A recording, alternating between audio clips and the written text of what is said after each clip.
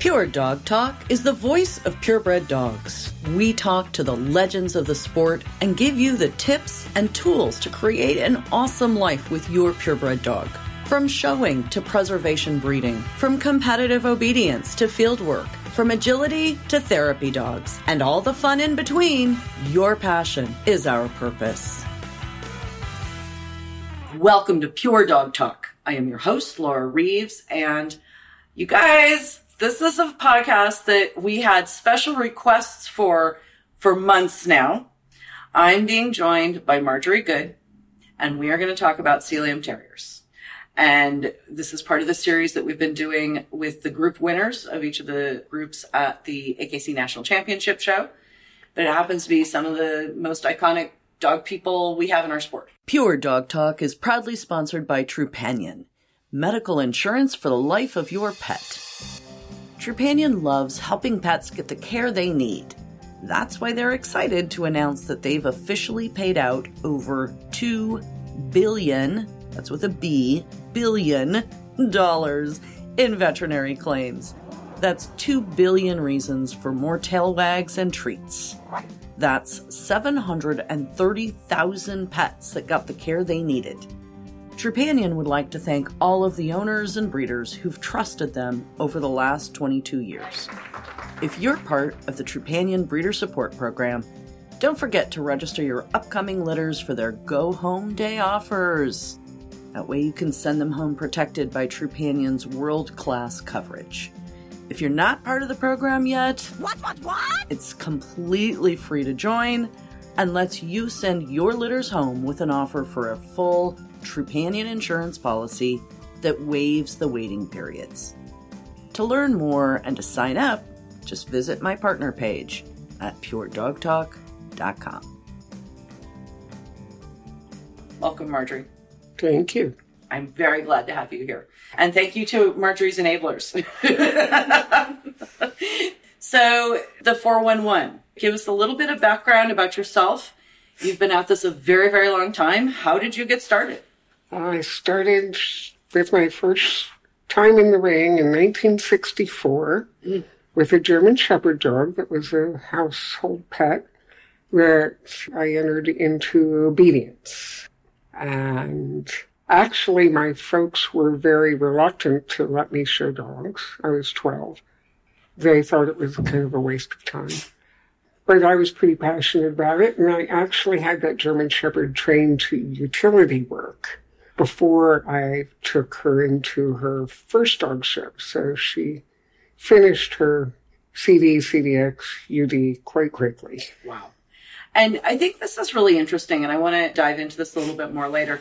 You are one of so many of our longtime and iconic dog breeders who started in obedience. Yeah. And I just think that that's so important for us to talk about. We talk about conformation, we talk about dog breeders, and we forget about what are maybe some of the gateway sports. Obedience, now rally, some of these other things. Talk about how it was for you to enter in obedience and something that was different than the conformation ring. Well, I think to really get at the heart of the question you asked was that I entered obedience, but then I spent my day at the dog show stalking the handlers that were showing their conformation dogs and trying to learn as much as I possibly could without getting in their way. The Peter Green, the Bob and Jane Forsyth, the people who were the Bill Trainer, the people that were at the very top of their careers in those days. Right. And I would spend as many hours as I could just watching and trying to learn. And I love your term stalking. I use it all the time when I talk to people about how to learn to show a dog. I have, over the course of my time as a professional handler, I stalked more people than you can imagine. And so I would watch Taffy McFadden, for example, just one, and I'd watch her place a foot and the way she placed it. I'm like, why did she do that? Right? And so what are some of the things that come to mind when you think about watching some of those great people that stayed with you? Well, I watched a lot in their grooming at their setups and how they handled each dog on the tables and putting them on and off the tables, and how they brushed them and what direction they used and what tools they picked up to. There was a lot, except for the Forsyth. The handlers were only showing like 6, 7 dogs at a show, and they'd do some trimming at the shows. So I'd watch how they'd tweak the trim before they'd take them in the ring. And then with like the Afghan hounds and the poodles, I watched, how did they brush the hair? How did they pick up the hair they weren't brushing so that they could get from the skin to the tip of the hair? And picked up a lot of learning from observing how they prepared the dogs. And then I'd go and watch them actually showing the dogs. So I actually spent more time behind the scenes than by the rings. Awesome. And stands you in good stead. Sillyham Terriers, not the easiest breed to trim. Very true. I tried once, I failed. I gave up. I'm like, nope, peace out. I have been trying for years to make the coats less daunting to people in general. And what do you mean by that? Do you mean by breeding, or do you mean by helping people learn how to trim? How do you mean that? Very much both.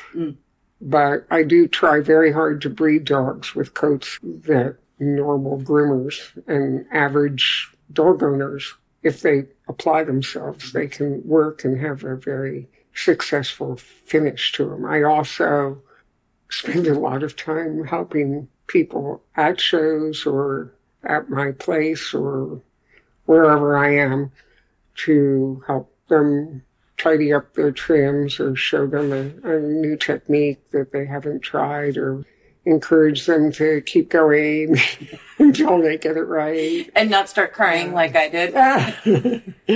And I also, now that we have things like cell phones, I say, take pictures, send me pictures. I will critique your trim.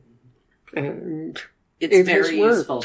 Very useful. It has really worked. People that live 12, 15 hours away, if they will send me pictures, I will. And it works. It does. I've trained people how to trim Spinoni. It's a very particular trim that you put on the dog to make it not look like it's trimmed. Right? And so I understand entirely what you're talking about. Talk about your breeding program, because I think that, at least for me, is a big piece of it. What are the tools and techniques that you're using to consistently produce quality in a really low number, not easy to find homes for a breed? I was very fortunate to start with the very last puppy that Olive Surgeon ever bred. And she was heavily into the St. Margaret Sillyhams that came over from England. And they, for decades, were some of the very, very best Sillyhams. And luckily some were sent over to America. And that's one of hers is what I fell in love with. Swanshaven Margery, that was, both his parents were St. Margaret Sillyhams. And I didn't want a small dog. I didn't want a white dog. And yet here we are. And yet here we are. He just stole my heart.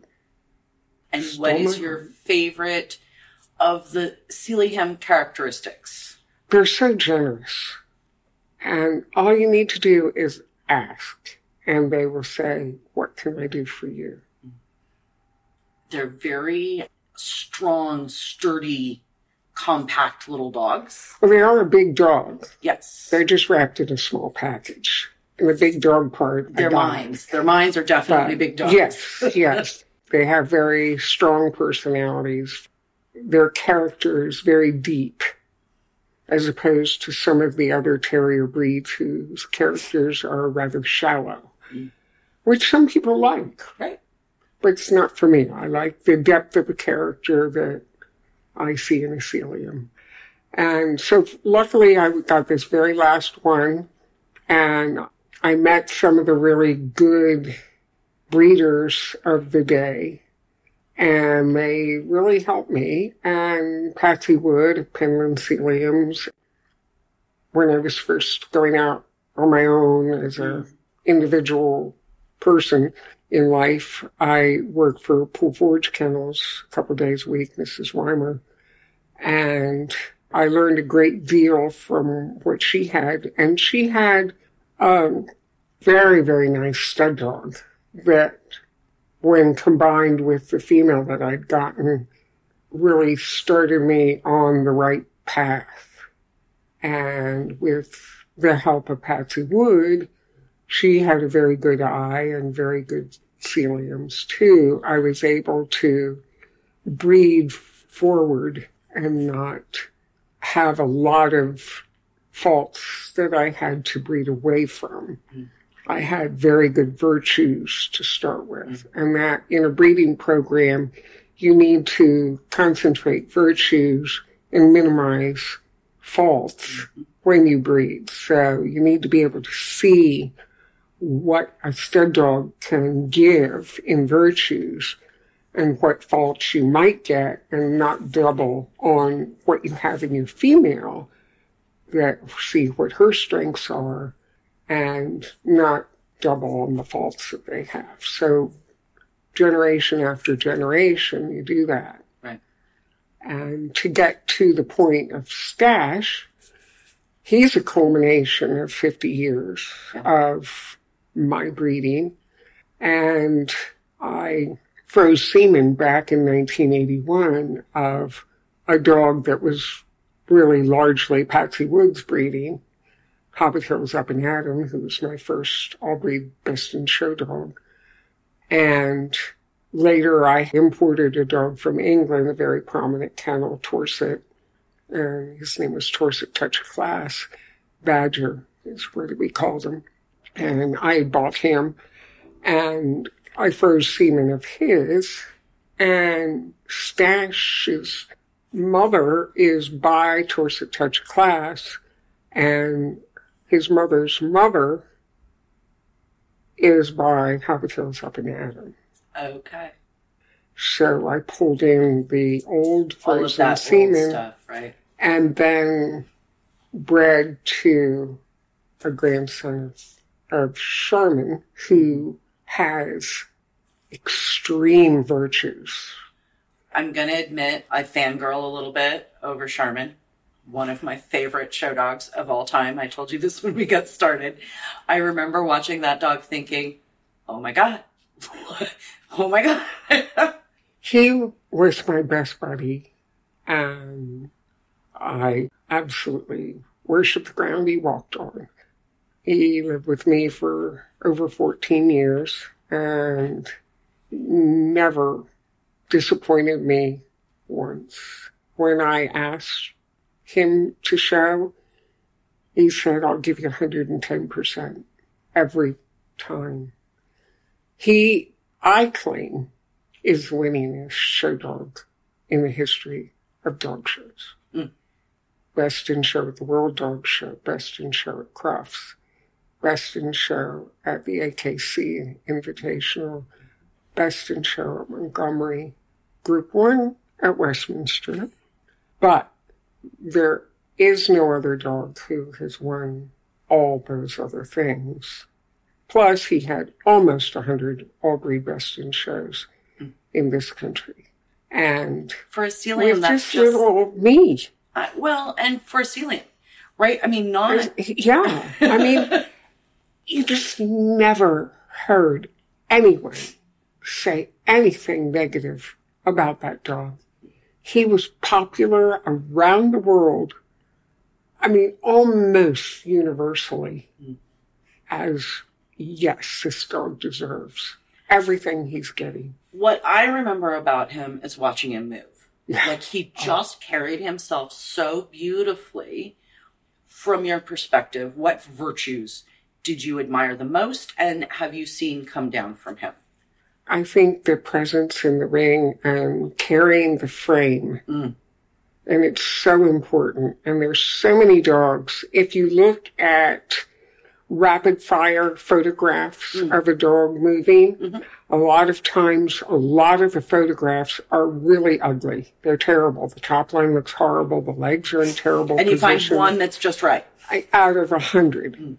That dog, you could take rapid fire all the way around the ring, and every single picture, his frame was perfect, his top line was perfect, his tail, his foot timing, and reach and drive. Yes. If you had a photographer that got the right start point, you would get all these wide open strides with him. Yeah. And I mean, he just always gave me so much. And it didn't matter whether it was hot and sunny, wet and rainy, muddy, cold, windy. He just did it. And he did it because I asked him to. Which is the most amazing part. It is. And that's what's so amazing about Sillyhams. And he's been able to pass that on. Right. That was my next question. So remind me, I think I've got this right. Stash is his grandson. Great-grandson. Great-grandson. Okay. Yeah. Unfortunately, Stash's father said, I'm gorgeous and I'm horny, but I just really don't care about this dog show thing. Just show me some girls, take me for a walk.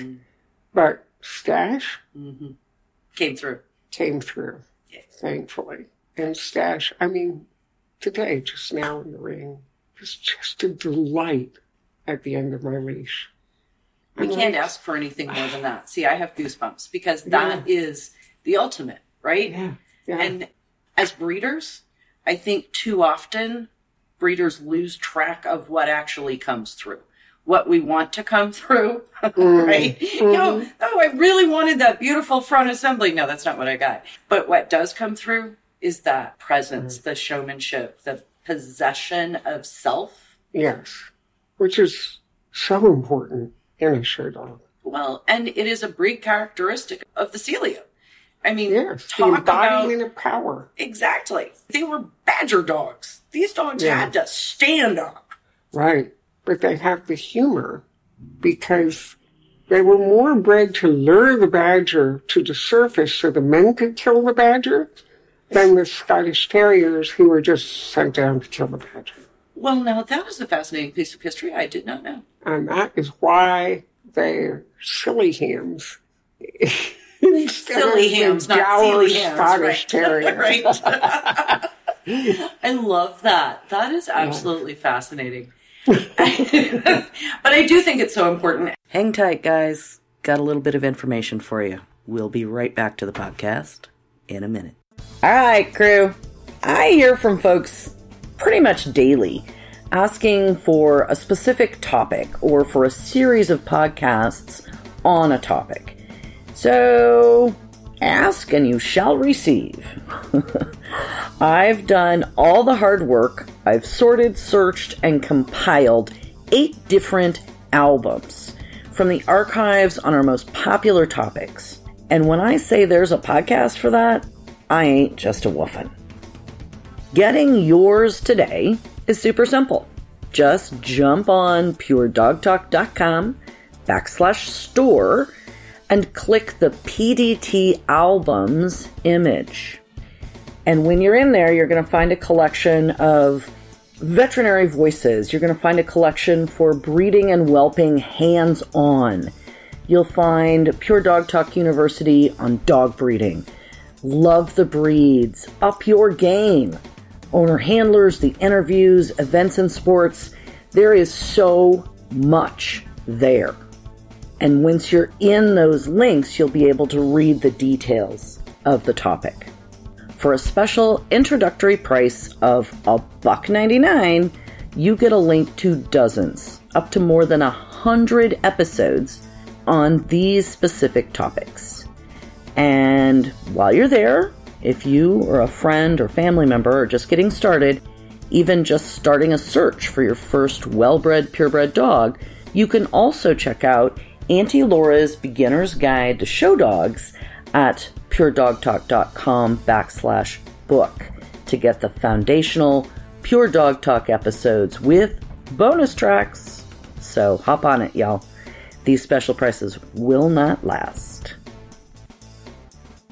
Talk to me also about, because I think this is a piece that gets lost in translation a lot, the difference between yourself, a master breeder, and someone who's just getting started. Selection in your puppies.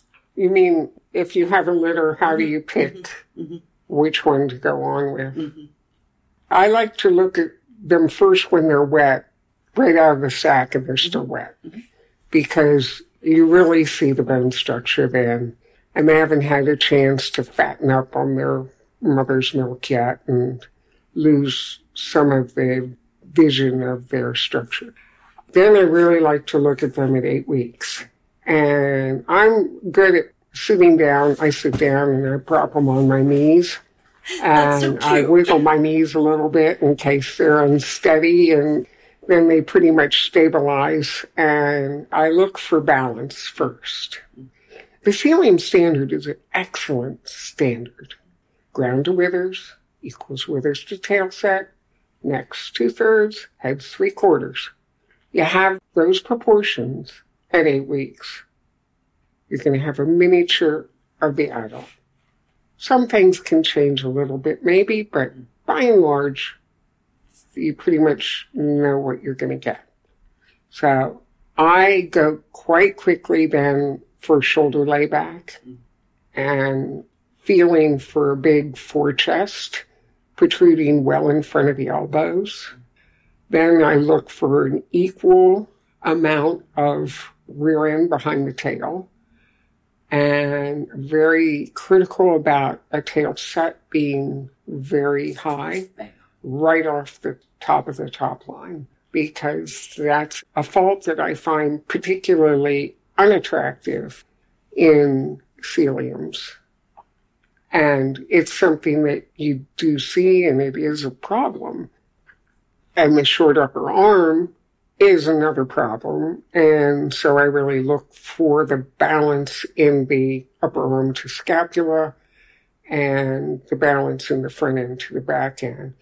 It's only after I look at all that that I look at their heads. And I do say that I do look closely at their coats, because as I get older, I'm less interested in working with a difficult Sealy coat. For people who are unfamiliar with Sealy's, please go into this a little bit more. The undercoat and the softness, and it can be a challenge. Well, the biggest thing is how easily the hair releases from the follicle. So the wirier the coat they have and the straighter the wiry coat they have, the more likely the follicle will release the hair. You get a denser, wavier looking coat, and the follicle is going to hang on to that hair a lot harder, which, especially in the first stripping as a puppy, the hair will break before it pulls from the follicle, which is the same thing as if you took a scissor and cut it off. Right. And then you've lost your texture, and then it's worse. Right. So then you have to pluck that same hair again, but it's harder because it broke. So in a Sillyham in particular, I think it's very critical to be very patient with puppy coat and be very careful to pluck as many hairs as possible from the jacket and the head and stuff, rather than risk taking shortcuts and breaking those hairs and setting yourself back a whole nother growth of coat. And you groom all breeds, right? Professionally, you're a groomer. Yeah. Do you find this to be exclusive to Sillyhams? I think it's more an issue with Sillyhams because of that stretch break rather than plucking.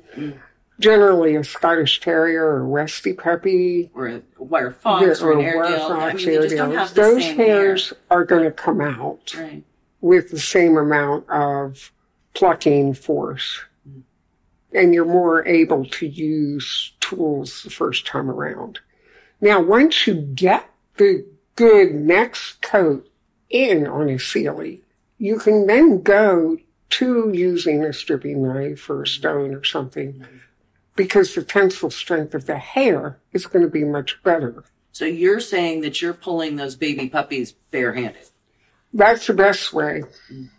And if not barehanded, then with a stone. Or a little rubber grippy. The finger cuts, yeah. Mm-hmm. Fascinating. Yeah. And it's well worth taking the time to do it. Interesting. And then proceeding, because then your coat's going to come in very nice. And the other thing is to take advantage of things like a comb with fairly fine teeth with maybe a rubber band laced in and out of the hairs, the tines of the comb, which will grip the hairs and drag that comb through the coat, which will drag out undercoat that's excessive and get it down to a volume that you can more easily work with. Right. Rake through it. The way I was taught, not in Sealy's, but in wire coats, you rake with like a coarse-bladed stripping knife or something like that, just as a rake piece. Yes. And that's to drag out undercoat. It's not generally going to pull out wire coat. That's the whole thing, right? Right. And a lot of times you need to manage how much density of wire coat and how much density of undercoat you have in any given place on the dog's body. And then you have to manage the length of those hairs by plucking them and either waiting for new ones to come in or thinning it so that it looks less bulky. Right.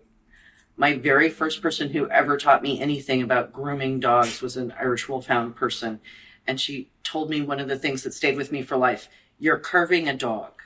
You're literally carving the breed standard. And so talking to you and talking about this, I'm like, yes, and it's longer here and it's shorter there, and we're doing this on purpose. It's a live sculpture. Yes, 100%. Yeah, and Absolutely. It's artistic, and it's constantly growing. But like, for instance, Stash, I don't rake undercoat on him. I just manage the length at this point. Well, you've been working him. Yeah. So here's your question. How many times a week are you pulling coat on him? Mostly once, sometimes twice. Probably can't get through the 5th show without doing some more. Right. But that would be minimal. So it's usually once a week, a couple hours. Right. So I think it's really important. A lot of the folks that are listening today are owner handlers. Mm-hmm. They're not all of them professional handlers. They're mostly owner handlers, just getting started, just trying to learn, trying to get better. Mm-hmm. So you are someone, you said earlier, little old me. Now, I don't think little old me is exactly right, but I'm saying you've done this yourself the whole time. And talk to people about some of those habits, some of those things that have kept you in line, that have kept you competitive against Peter Green and Ernesto and Tracy's RS Now and all of these people over this course of time. Well, for one thing, if you want to keep a coat going over time, you don't ever want to cheat, meaning picking up thinning shears, scissors. You want to make sure that you're pulling out hair so that you have new hair coming in, so that in the next few weeks you will have that new hair to work with. If you cut the hair, you're not pulling out anything, and you're not going to have the replacement. So the next few weeks, you're at a loss. So it's important to do the homework every week and to do it right. And the other thing is that people who are owners should realize that if they're going to spend an hour driving to a groomer or somebody else thinking that they're going to do the work, and an hour back home and, an hour or 2, 4, 5 hours there, why not just put up a table in your own home with a TV on, relax, and just start doing it? Hand stripping is not hard. It's not rocket science. It's physically hard work. It's not really. You just have to do it. It's not going to happen by... No, there's no osmosis that makes... And also, keeping the dog trim means the brushing is less of a problem because you've got less hair to brush. So you're going to save time there. Just do it. That hour that you'd be driving someplace, just get it done and put some march music on. March music. I and like then that. you can strip to the rhythm. Don't slow strip. Just boom, boom, boom, boom, boom, boom. And you'll get better and faster. And in no time, you'll see a wonderful change. I love that. March music. Very good. Yeah, it's great. Or disco or something that's your favorite that has your playlist. A beat. Right. And stick to it. Boom, boom, boom. Yep. Excellent. Once a week, people do your homework. Yep. I like it. And it'll be remarkable, the result. And your dog will get so much better by you're doing it with them. Mm-hmm. And you'll learn by doing it. And you'll get better. Yes. And when you go to show the dog, it'll be so much more satisfying because you did it. Right. Well, and the time they spend on the table, the work that you guys do together, that's all part of the bonding. Exactly. I mean, exactly. I showed an awful lot of wire-coated breeds, and that's exactly what it is. That's your time. Yeah. Yeah. 100%. Mm-hmm. Okay, so any final tips for people that are getting ready? They've set their goals. They're going to do this. What does Margery say? What do you need to do? It's a dog show. Don't get discouraged by what other people's goals might be or other people might say to you. Just be strong and enjoy that you have your dog and it's yours. You get to take it home. And then figure out what you need to do things even better than what you do. Strive to beat the big ones. And ask for help when you need it. Yep. Because people will help. You'll help. And so many people will. People who act like they're actually going to do something with that help a lot quicker than they'll help people who aren't sincere. That is so important. And I think that bears repeating because it's true across the board. If you are serious, serious people will help you. Yes. Thank you. I appreciate your time. I have been chasing this interview, but I always get what I want. Good for you. Thank you, guys. Really appreciate your time. Good luck this weekend. Sure. Thank you. Thank you. As always, if you have any questions or input, we'd love to hear from you. The show notes and links to resources on today's topic are available at puredogtalk.com. Drop us a note in the comments or email to laura@puredogtalk.com. Remember, guys, this podcast is for you. So if you want to know something, give me a holler. We'll do a podcast for you. If you wouldn't mind, you could help me out here. Take a couple minutes to visit iTunes and give us a review. The Dog Show Superintendents Association is a proud supporter of Pure Dog Talk. Our dog show superintendents are the hardworking people who make the dog show function. They are advocates for education and mentorship in the purebred dog fancy. So stop by the Supers desk at your next show. Tell them how much you love Pure Dog Talk and give them a shout out for their support. That's all for today. Thank you for joining us on Pure Dog Talk.